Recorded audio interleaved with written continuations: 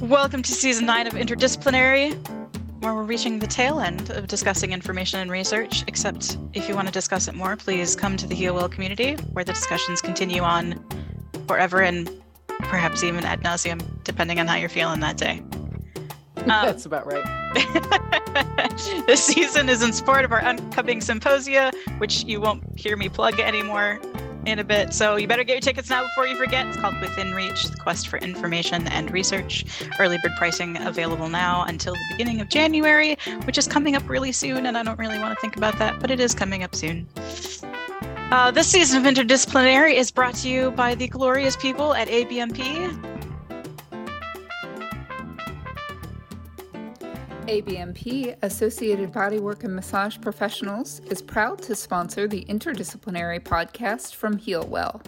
Massage therapists and body workers who join ABMP get meaningful resources that make a difference in your career, including free online CE courses, online scheduling included with the ABMP Pocket Suite app, and comprehensive liability insurance that provides protection and peace of mind. Can't get enough podcast inspiration and information? Listen for the ABMP podcast with regular guest hosts Ruth Werner and Allison Denny. Discover why members expect more and get more at abmp.com.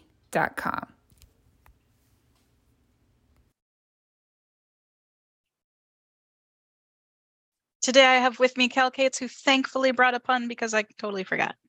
I sure did. It's an oldie but a baddie. I hope you guys are ready. Oof. What do you call a detective who discovers evidence totally by accident? I don't know. Sherlock Holmes. Okay, I've got one for you. All right. Yes. You know that guy Albert Einstein was brilliant, but his brother Frank, he was a monster. Yeah, that's good. That is good. That is the voice of Mr. Harry Pickens, who is joining us today as a guest.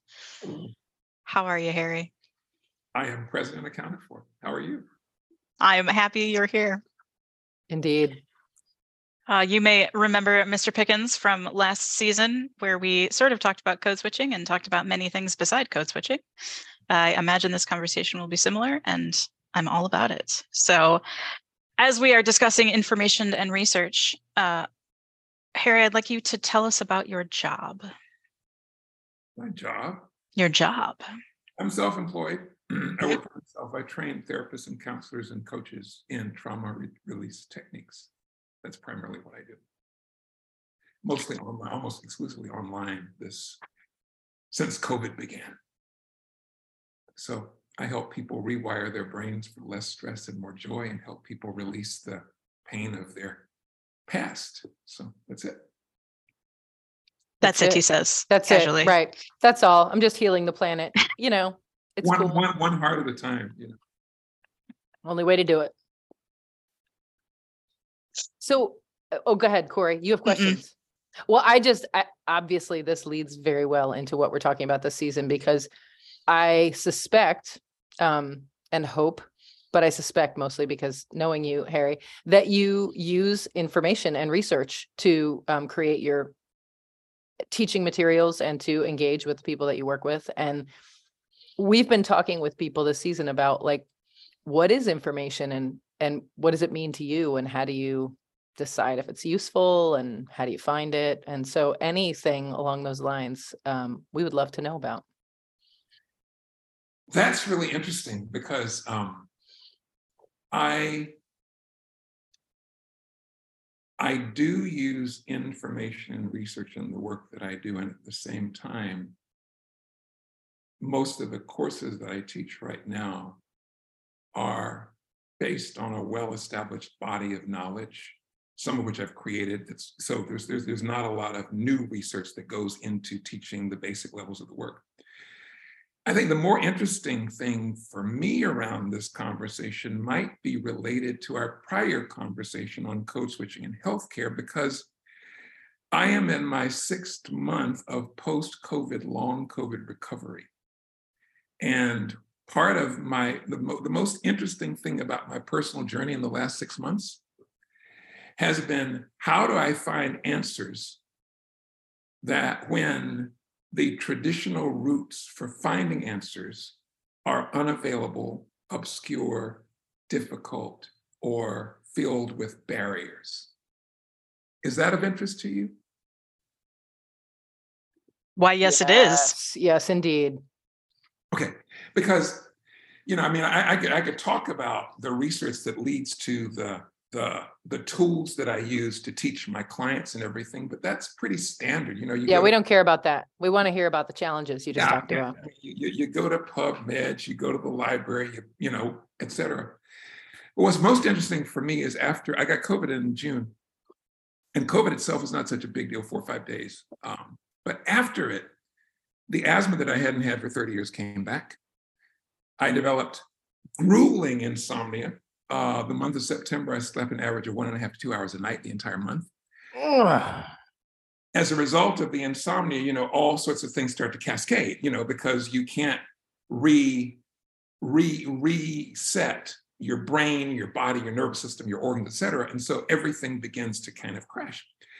And so I found myself in a position of being physically profoundly challenged on a day-by-day, moment-by-moment, breath-by-breath basis, quite literally, and thinking, okay, what do I do? Where do I go? Where do I start?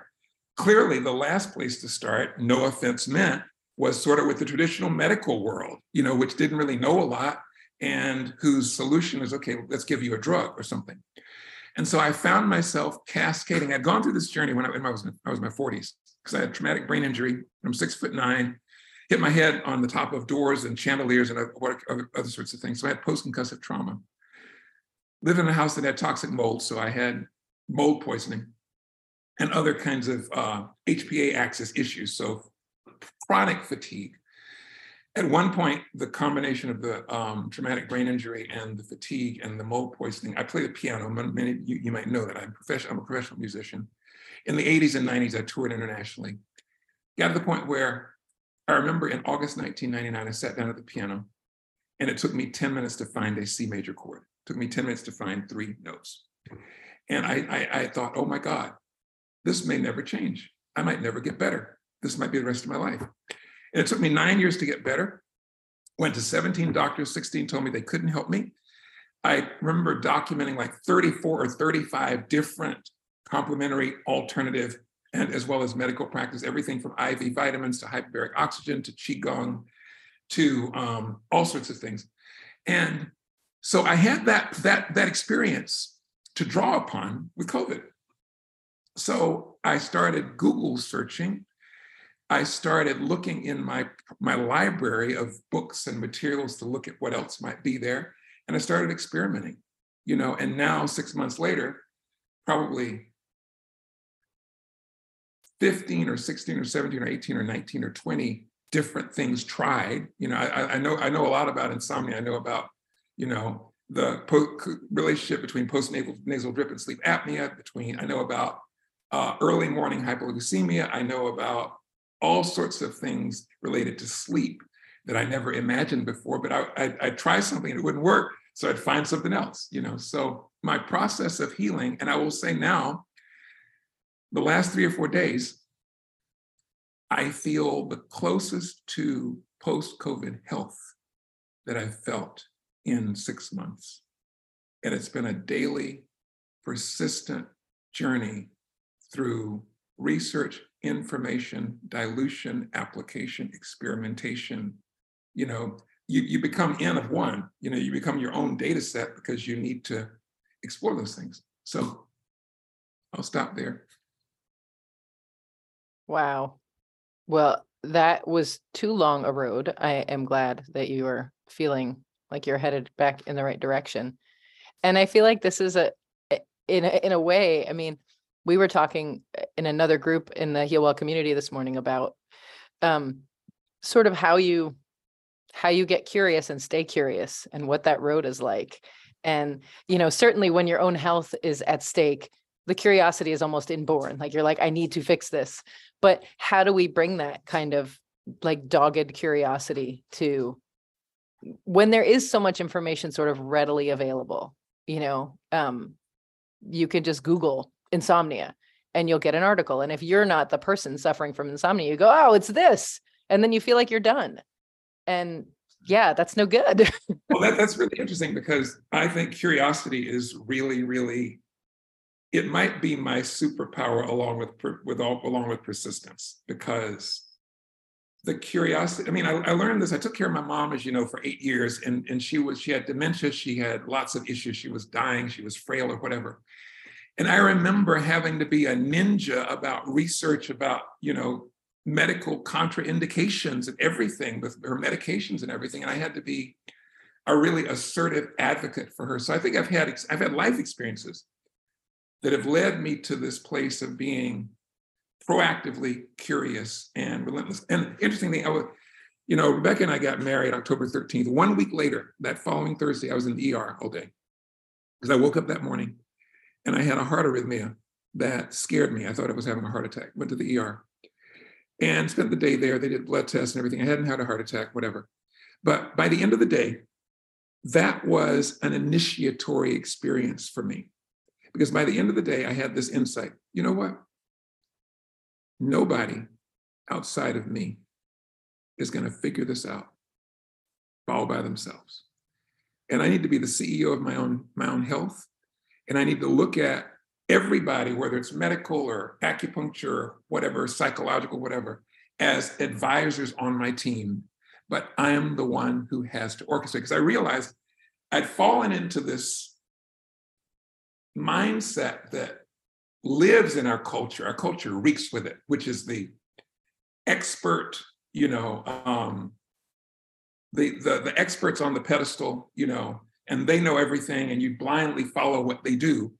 And sometimes that can be really valuable. If I'm on a plane, I want an expert I want an expert riding the plane. I don't want to be responsible for driving the plane. But in the medical area, what I've discovered through my own embodied experience, as well as the racial dynamics we talked about before, and the gaslighting, I discovered that I have to, and I got this lesson again on October 20th, I have to take charge. I have to be the one listen, because I had a conversation with the doctor in the ER, and it was astonishing. He's telling me about atrial fibrillation and atrial pops, which I've had before, had both of those. And I know it because I've been down that road for 20 years, right? And the doctor insisted that I didn't know what I was talking about, that I didn't know my own body, I didn't know my heart, and that I was wrong. And it was interesting to be in that situation of profound vulnerability in the emergency room and have a doctor gaslight you. And so I'm saying all these things, I'm talking way too long, but I'm saying all these things to say that I found that if I did not become radically, proactively curious about everything that has to do with my physical body, I would be putting my body and my well-being and my health in the hands of other people who might be well-intentioned but ignorant. So that's just my philosophy. This is my body, my lungs, my heart, my nervous system, whatever. And I have to be curious because curiosity is my lifeline. I can't afford not to be curious. You were talking about all of these interventions and possible solutions and hopeful solutions that you've been through in the past 6 months. And I'm curious if you can describe to people how you knew when to stop something and when to start something else. Oh, that's really interesting. I am, one of the things also that I teach, and I teach my students, is a course called Intuitive Intimacy, which is about really getting in touch with your own inner wisdom. And so I listen to my own inner wisdom, and I will ask repeatedly.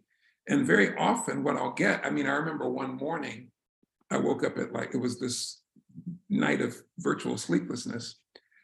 And I had this intuition to look up insomnia blood sugar. Never thought about it, never heard of it before. As I looked up insomnia blood sugar and I started seeing that there's such a thing as that low blood sugar can cause that led me down a whole rabbit hole of other information. I forget something happened recently the last month or so in looking up, what was it? Cardiac arrhythmia, and I forget the other piece. I'm not answering your question very well. It's a difficult question to answer. Well, it's listening to one's own intuition and weighing that against the information of those who have expertise and creating this kind of feedback loop between those two, I would say. So, for example, I talked to a sleep doctor who was the author of a book, and I was able to get a telemedicine, session with him. And he gave me a whole list of really powerful things to look at, including looking at non-allergic rhinitis and clearing out the nasal passages and sleep apnea and esophageal issues and breathing and all these other things. And then I went from him to a consultation with a medical intuitive. And I went with a medical intuitive who I trust, who I've worked with, who's written books on medical intuition. And I went down the list he gave me step by step by step. I said, what do you think of this? What do you see happening in my body? What's your sense?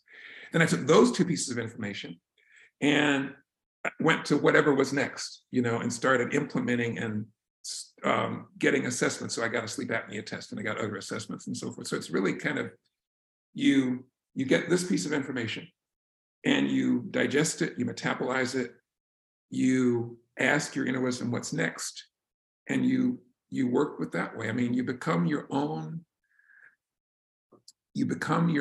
experiment, but you're also weighing your intuition with logic. I mean, if my intuition says, okay, well, just like go outside and eat three leaves from the maple tree and whatever at 4 o'clock in the morning, I'm not going to do that.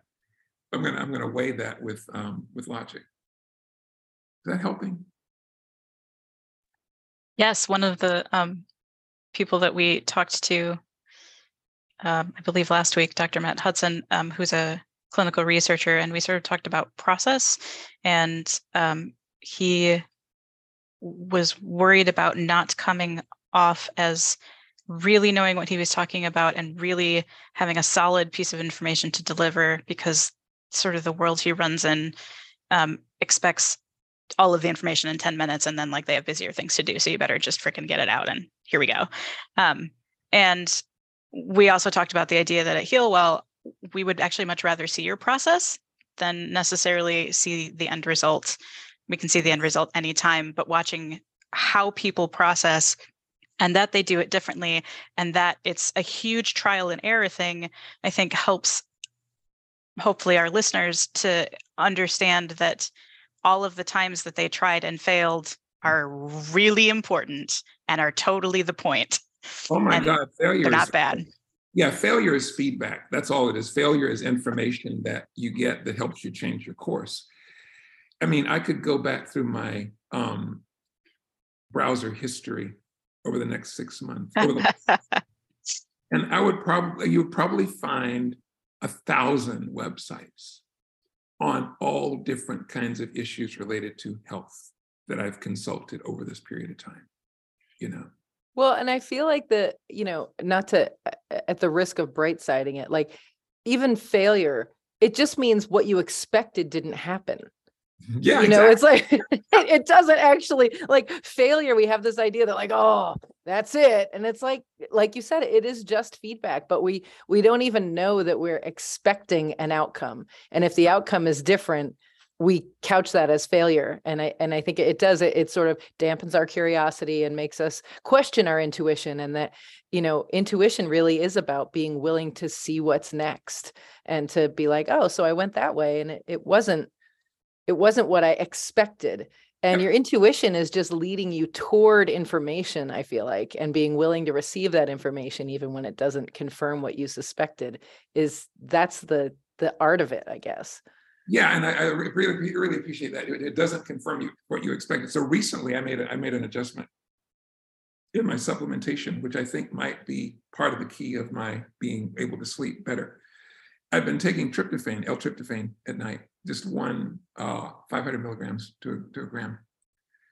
And I had this hunch out of the blue, completely out of the blue about a week ago. Look up tryptophan dosage in general, for sleep, for depression, for serotonin syndrome, for whatever. And I looked it up in a different way, because before I'd only look at it for sleep latency specifically. And when I looked up uses of tryptophan applications for other conditions, I was surprised that the recommendations for dosage were higher. And I thought, this is interesting. I don't know what the connection is, but I'm going to experiment with taking the tryptophan during the day instead of just at night. And I don't know exactly what happened, but that helped something shift in my system. And I don't know yet if that has to do with circadian rhythms. I don't know if it has to do with serotonin, a precursor or whatever. But that was a hunch that came completely out of the blue. I researched it, I followed it, and it's leading to a positive outcome. So I would say for me, it's like there's the question. When I teach, I call this the creative focus question. Like there's the question that you ask, how may I, in my case, heal my body? How may I sleep well through the night, whatever. And you keep that question, it's like, you keep it open in your consciousness. It's always working in the back of your awareness. And once you open the question, if you stay in a listening attitude, a listening mindset, then insights will start to bubble up that seem random, but aren't necessarily random, And so I'll get an insight, and then the intuitive insight will lead to research, information gathering. It might be a book. It might be like I have some books on my shelf for all sorts of different conditions and everything. And it might say, okay, the insight might be, okay, go to this book and just go to the chapter on whatever, blood sugar or blood pressure or whatever, and look that up. Or it might be a Google search. And then you corroborate that logical information with your intuition and turn that into an experiment. And then you do the experiment and notice the results of the experiment, and then the cycle continues. I'd say that's my process. Creative focus question, intuition, research, data collection, experiment, evaluation, and then that's the loop. And the duration of that loop could be anywhere from 10 minutes to a day or two, from the question to the intuition, to the information, to the experimentation. Well, and I wonder, I feel like because you think about thinking, even when you're not on a podcast where we're talking about it, I wonder where the interruption is for people, that to really come to something that you might consider useful, there's sort of an arc that you have to complete. And I think there are so many places within the steps you just talked about where people get derailed, get deflated, get confused, and then just start to see themselves as people who are bad at deciphering information or finding useful information. Yeah, I would say one of the greatest barriers to that is the idea that mood and action need to be correlated. In other words, I need to feel a certain way in order to do a certain thing. What I experienced in these last 6 months, and also in my 40s when I had the TBI or whatever, is that, and I also experienced it as a creative process. And I know Rebecca can speak to this because of her writing, and I'm sure you all, whatever your creative process is. If you let mood dictate action, then you sabotage yourself. So I'm composing a piece of music, or I'm writing a blog post or whatever. And if I say, well, I'm not in the mood for writing today, or I don't feel good or whatever, and I don't write, then I've sabotaged an opportunity. And because I noticed over time with composing and with writing, I'd be in the greatest mood. I'd feel like the source, the God, the infinite universe was speaking through me onto the page, right? And the next day I'd look at it, it was awful, it sucked. On the other hand, something else, one day I'm writing, and I was like, I don't even feel like doing this. I don't know why I'm actually sitting at the freaking computer. I'm tired. And I checked that out a couple of days later, and it was good, right? So I realized there was no correlation between the quality of the product and my mood in the moment. that transfers, I think, to everything. So suppose you have a problem or a question or whatever. If you feel happy, if you feel sad, if you feel angry, if you feel glad, doesn't really freaking matter. What matters is in that moment, are you following the arc? You know? And I think so many of us get stuck in beliefs and blocks and barriers and everything. I think that's why that kind of work's important to clear all that stuff. But I mean, if like in the last 6 months, if I had waited until I felt good to do any research, man, I wouldn't have done anything. Because I went through weeks where I felt like crap all day long, every day. You know, and also when I had the TBI, you know, I went through months where I felt crappily all day long, every day. But something in me would, you know, I feel like, I'll tell you a story. I learned, my dad was alcoholic and his mother died in childbirth. So he never knew a mother's love. And he had pretty intense alcoholism and also depression. And I found that for a while, I was, you know, we can epigenetically inherit these emotional, energetic traits. And before I learned how to release that, I had a tendency towards that kind of really deep, dark, worse than suicide depression. It's like, I'm too depressed to even bother killing myself, right? And so I remember having a day like that. I was in San Francisco for a conference and I woke up in the morning. It's like, oh my God, this dark cloud of gray muck is just completely over me. I was probably in my 20s or early 30s at the time. And I read this book. And the book was called Mental Health Through Will Training. And it was written in the 50s. And it was basically talking about these experiments that were done with people who had various kinds of what were categorized at the time, mental emotional illnesses. And what they would do is they would train their choice capacity by having them make lists of micro tasks. Like, okay, it's in the morning. You just woke up and you feel like crap. So I literally made a list. Okay, what do I need to do? Sit up, stand up, walk to bathroom, pee, flush toilet, go back to bed. I made a list of 6 items. And as I did each one, I checked it off, right? And so that was a really powerful lesson in taking action in the face of feeling bad. And I think learning how to take the action that serves your long-term goal. My long-term goal is to be healthy. My interim goal is to find out what I need to do today to support that health. I think learning how to take the action that serves your long-term goal in spite of the feeling of the moment, I think that's the superpower. I think if people could, and that also requires the presupposition that there's a solution out there somewhere. I don't know where it is. I don't know how long it's going to take to get there, but I'm not stopping until I find it. I think there's also something to be said. You talked about working whether or not you feel happy or inspired or whatever. Yeah. Even when you feel terrible, you still do the work.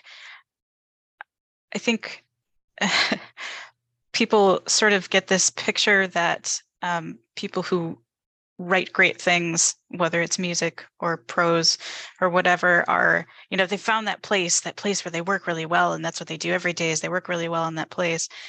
And you might forget that mood not only has an effect on your work that, as you said, could be really good, surprisingly, even though you felt terrible. But I think it also affects your thought process. And right, we have lots of thoughts that we don't keep track of. Your brain thinks about things all the time and doesn't tell you. It just makes the thoughts and then they go away. And sometimes it makes thoughts and tell you, and they're terrible and wrong. I call it the random thought processing. But those random thoughts and that mood that you're in that is kind of sucky means different thoughts and different ideas and different links. So the idea that you need to be happy all of the time, which is a concept that we hate at HealWell anyway, is also, it's detrimental to process in the first place, to finding the thing you're going to find. Maybe you can't find it when you're feeling hunky-dory. Yeah, and this is not to disparage the importance of well-being and joy. And not at all. But it also speaks to the necessity of being able to focus, think, and act in a way that is not dependent on the I remember reading a book years and years ago, and the author's main premise was that emotions are like the weather. They're constantly changing. But awareness is like the sky. So whichever one you identify with will determine your state of being. So if I'm like today it's cloudy, yesterday or actually a couple of hours ago it was sunny, and now it's cloudy and it might rain or whatever. If I identify with the constantly changing weather of my emotional state in the moment, then I am always a victim of that emotional state, and it's going to pull me wherever it takes me. But if I can identify with the awareness, this is what meditative practice is about. If I can identify with the awareness and my observing of that state of being, then I can take action based on my objectives, not based on whatever mood happens to land in that moment. Are y'all still there? We're still here. Yeah, I mean, I'm just considering this. I mean, I feel like as a quasi-Buddhist, this idea that, your mind is the sky and your thoughts are the weather makes complete sense. And I think that it is another place where we're not aware of our willingness to believe our victimhood, I guess, and how typical it is and how easy it is to believe that, well, if I didn't get a flat tire, I could have blah, blah, blah. Or, if I didn't feel crappy when I woke up, I might have. And that we can always externalize. And what's the balance? I feel like this is the real question. So what's the balance between just toughing it out and no, I'm going to do this and I'm not going to listen to, my body feeling bad today and I'm going to whatever.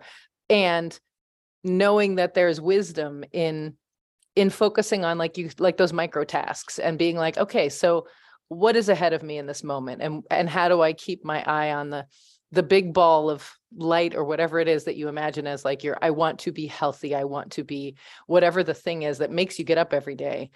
How do you balance that? That's a really, really good point, because everything I'm saying is not at all negating the fact that there is the need in every moment to listen to your body and to give your body what it needs and to feed your body and hydrate your body and nourish your body and take care of your body. And so I think it's really important to keep that in mind the entire time. I also think we need to address this whole notion of victimhood, because there are some schools of thought that I think blame the victim in a really unhealthy way. And I think it's important to realize that in this society, this industrialized, capitalistic, materially oriented, rational, earth-destroying society we live in, that there are a lot of victims. The trees are victims, the birds are victims, the plants are victims, human beings are victims, people of color are victims, people who are non-binary are victims. We have incredible victimization that's happening. At the same time, how do we deal with that social victimization without becoming victim to our own thoughts? I think that's the paradox. And that's the thing we need to find a way to manage so that we can be clear and proactive around the 3-pound universe that's our own brain and thinking, without that bleeding into allowing these pathological systems and social structures to get over. Does that make sense? Yeah, I mean, I think you're pointing to all the things that make it very normal for us to run from information. I mean, I think this is why it is so hard, because the truth isn't settling. usually. I mean, you know, when you're not feeling well and your search for quote truth or like solutions comes to a resolution and you find the answer that helps you to feel better, like that is good news. But the underlying news of all of that is that these bodies are designed to break, and that like any solution I find is temporary. And so it might be easier to just walk away from that information. Yeah, I mean, when you add to the social determinants of health, I mean, for example, I'll be 63 in a month, and I know beyond any shadow of a doubt that some degree of my respiratory vulnerability was a direct result of growing up in a house of and breathing secondhand smoke all the time, right? I also know that some of my respiratory vulnerability was happening because the doctor told my mother that she needed to smoke in order to reduce her stress. I also know some of my physical vulnerability is related to the fact that my mother, it took her 10 years to finally have a child because the doctor that she went to originally discouraged Black women from having children. You know, so, and then I look at other factors, cultural factors that impacted my long-term well-being, you know, and stress as a result of racist kind of experiences and dealing with people where you have to wear a mask and pretend and all that, what that does to your cortisol level, right? So I'm fully aware that the body I live in right now in 2022, 2023 is a direct consequence of all of those social, cultural, family factors. And my job is, I can't blame them now, because that bumps my blood pressure and cortisol up even more, right? So how do I hold that and still keep my eyes on the prize and focus? None of this is easy, especially when we live in a society and medical system that says, I'm the expert, you don't know what you're doing, just do what I say and shut up. We're discovering now, I mean, 2 years after the COVID vaccine thing, and I hope this doesn't like make me so controversial that you can't run the podcast, but you know, the myocarditis studies for young men are leading to the mRNA vaccine being banned in certain European countries. Right. And the people who saw that 2 years ago were considered anti-vaxxers, conspiracy theorists, radicals, or whatever, right? So how do you develop the stamina to do your own thinking without falling into foolishness, right? When you don't know that you can trust the authorities and the sources of information. I mean, I'm just raising more questions than answers, but these are some of the things that that's our trademark. So carry on, sir. Yeah, I mean, because I think there are more questions than answers, you know, and if you're willing, every time you ask a question, there's more questions that, you know, spring from that question. I think this is also why spiritual practice of whatever kind is really important. You talk about being a quasi-Buddhist, like you got to have some practice for embodying, grounding, clearing, centering, releasing. If you don't have something you do to clean out all that stuff, then you're just going to get swept by the wave of misinformation and the wave of emotion and the wave of all those things that are constantly flowing through us and at us. One of the tenets of the Framework for Information Literacy in Higher Education, which is the document we're working from for this conference, one of the first tenets is authority is constructed and contextual. Oh, yeah. Absolutely. I know, right? It's such a great sentence. I wish they taught that to every fourth grader. I know it's for higher education, but like we probably need to bring it down to all the levels. Yeah. Wow. As a question, which it wasn't, but it is now, what authorities do you trust? Since like you may not trust the doctor who's in front of you, who's got 10 minutes for you perhaps, and has things to do, and they're not you, and that's fine. But you do trust other medical information. Like what authorities do you choose and why? I trust PubMed. Okay, you trust researchers. I trust PubMed for sure. That's a really great question. I mean, when the Google foo is with me, right? Sure, yeah. I'm looking for primary sources whenever possible, you know? In my research, for example, around sleep and sleep apnea and everything, I found some great research around acupuncture, successful acupuncture for sleep apnea. And I also found, what was it I was looking at? I was looking something recently.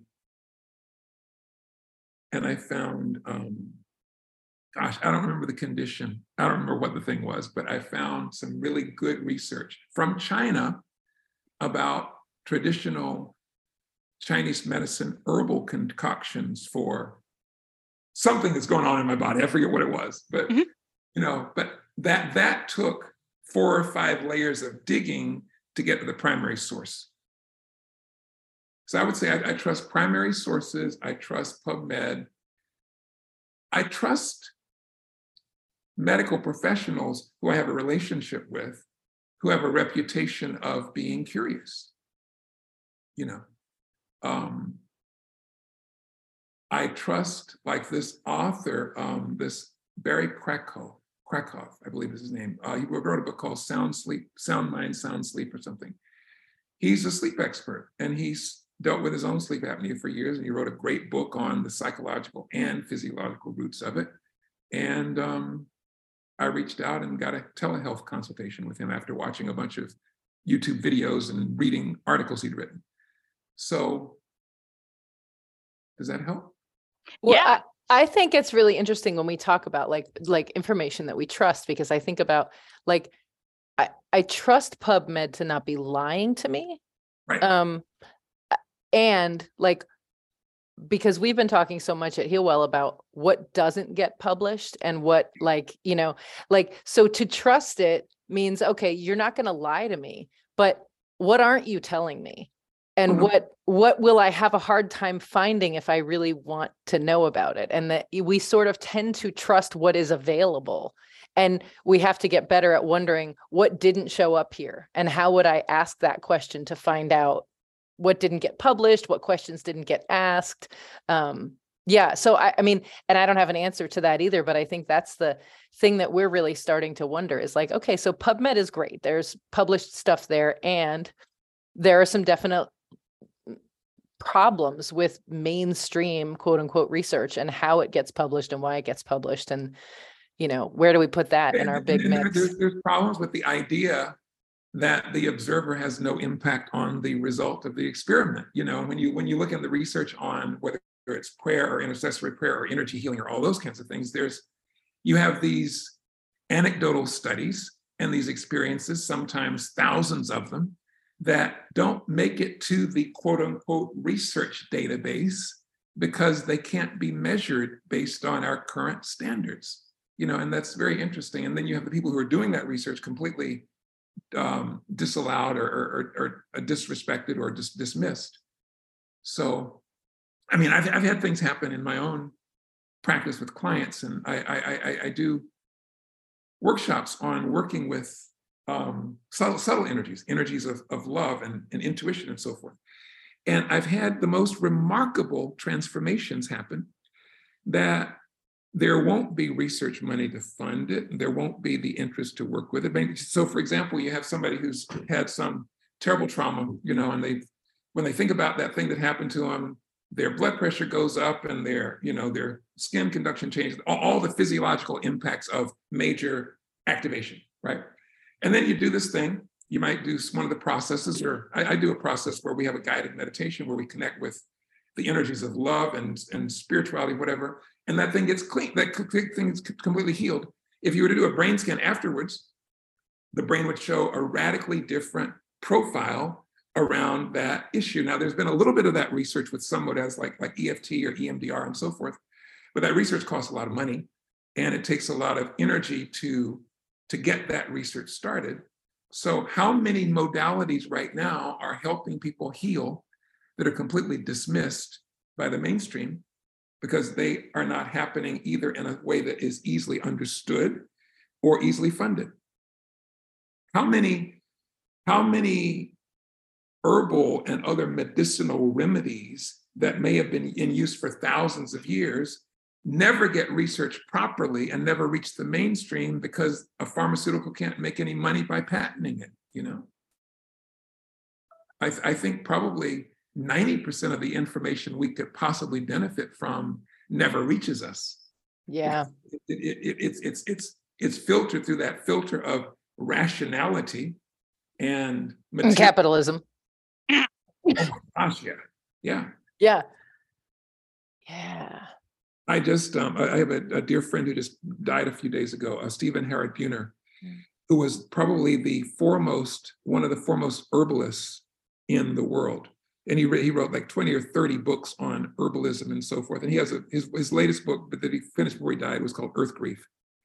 And he basically talks about how in this time of ecological Armageddon, he talked about friends of his or colleagues who work in the environmental or the medical arena who are forbidden to talk about the feelings of love and caring that animate their research and their work, because that makes them seem too woo-woo, too emotional, too non-rational, and how toxic that is as it spreads to an entire culture. There's a whole, like, it's not even a controversy, but it should be, about research and going into research and researching the thing that you want to research because you have prior thoughts about it, which is why you want to research it, right? And that causes problems in your research and bias in what you're doing, which is technically true, but like if you just, write all your biases down and then publish those, like, then we all know and everybody knows and you can take it into account. But there's like this stigma about like, I'm in research because my friend died of cancer and it's this crazy cancer and I want to know more about it and I want to know what happened and we don't have enough information. And people are like, well, but maybe you shouldn't do that because you're really invested. That is pathological. It's incredibly backwards and horrible. It's pathological to attempt to disconnect the love and caring and passion one has from a subject from the active engagement of learning about and researching that subject. I think that's one of the central pathologies of our time and of the culture that we live in. And this mechanistic, the theologian Martin Buber talked about two ways of seeing the world. I, it, where everything's an object, or I, thou, where everything is reverent and a subject, and we are all part of the one. And this I, it culture that we're living in has led to environmental Armageddon, may lead to humanity's extinction, and is the primary insanity underlying all of our cultural insanities, from my perspective. We could do another podcast on that one, but I'll go off on that. And unless it's like the indigenous cultures talk about needing to change the dream, change how we see our relationship with one another and with Earth. Because unless we are living in the consequences of a broken dream right now, this idea that you and I are ultimately separate and that I can somehow be completely objective about what I see and what I know. None of that's true. Nobody who's on this call or listening to this call even knows what they are. I know there's something looking through these eyes, making sounds, communicating with you. You are something looking through those eyes, but we have no idea what that is. We have no idea what the animating intelligence is that animates our physical bodies. So how can we say we're objective about anything? Really? Anyhow, that's my rant. Amen. Preach. So I don't know what that has to do with your information. Well, I think exactly. I mean, if this is the paradigm we're coming from, then this is how we will treat information we receive, and this is what we're doing with the information we receive. So I think there's a straight line. This is how we'll treat people as well. We'll treat objects. Yep. We'll treat people as objects to be manipulated, as opposed to beings to be celebrated. Yep. Well, as usual, we could probably talk with you for days longer. Anytime, excellent. Well, we'll put you on the regulars list. Corey, any burning question that you want to close with, or? Nope, that was great. It's great. Thank you so much for being with us, Harry, on the planet Earth and on our show. Thank you so much, and may you have a wonderful, wonderful holiday, and may you continue to kick butt. Yes. We'll do our best. All right. Take care. Much love. Thanks. You too. Bye.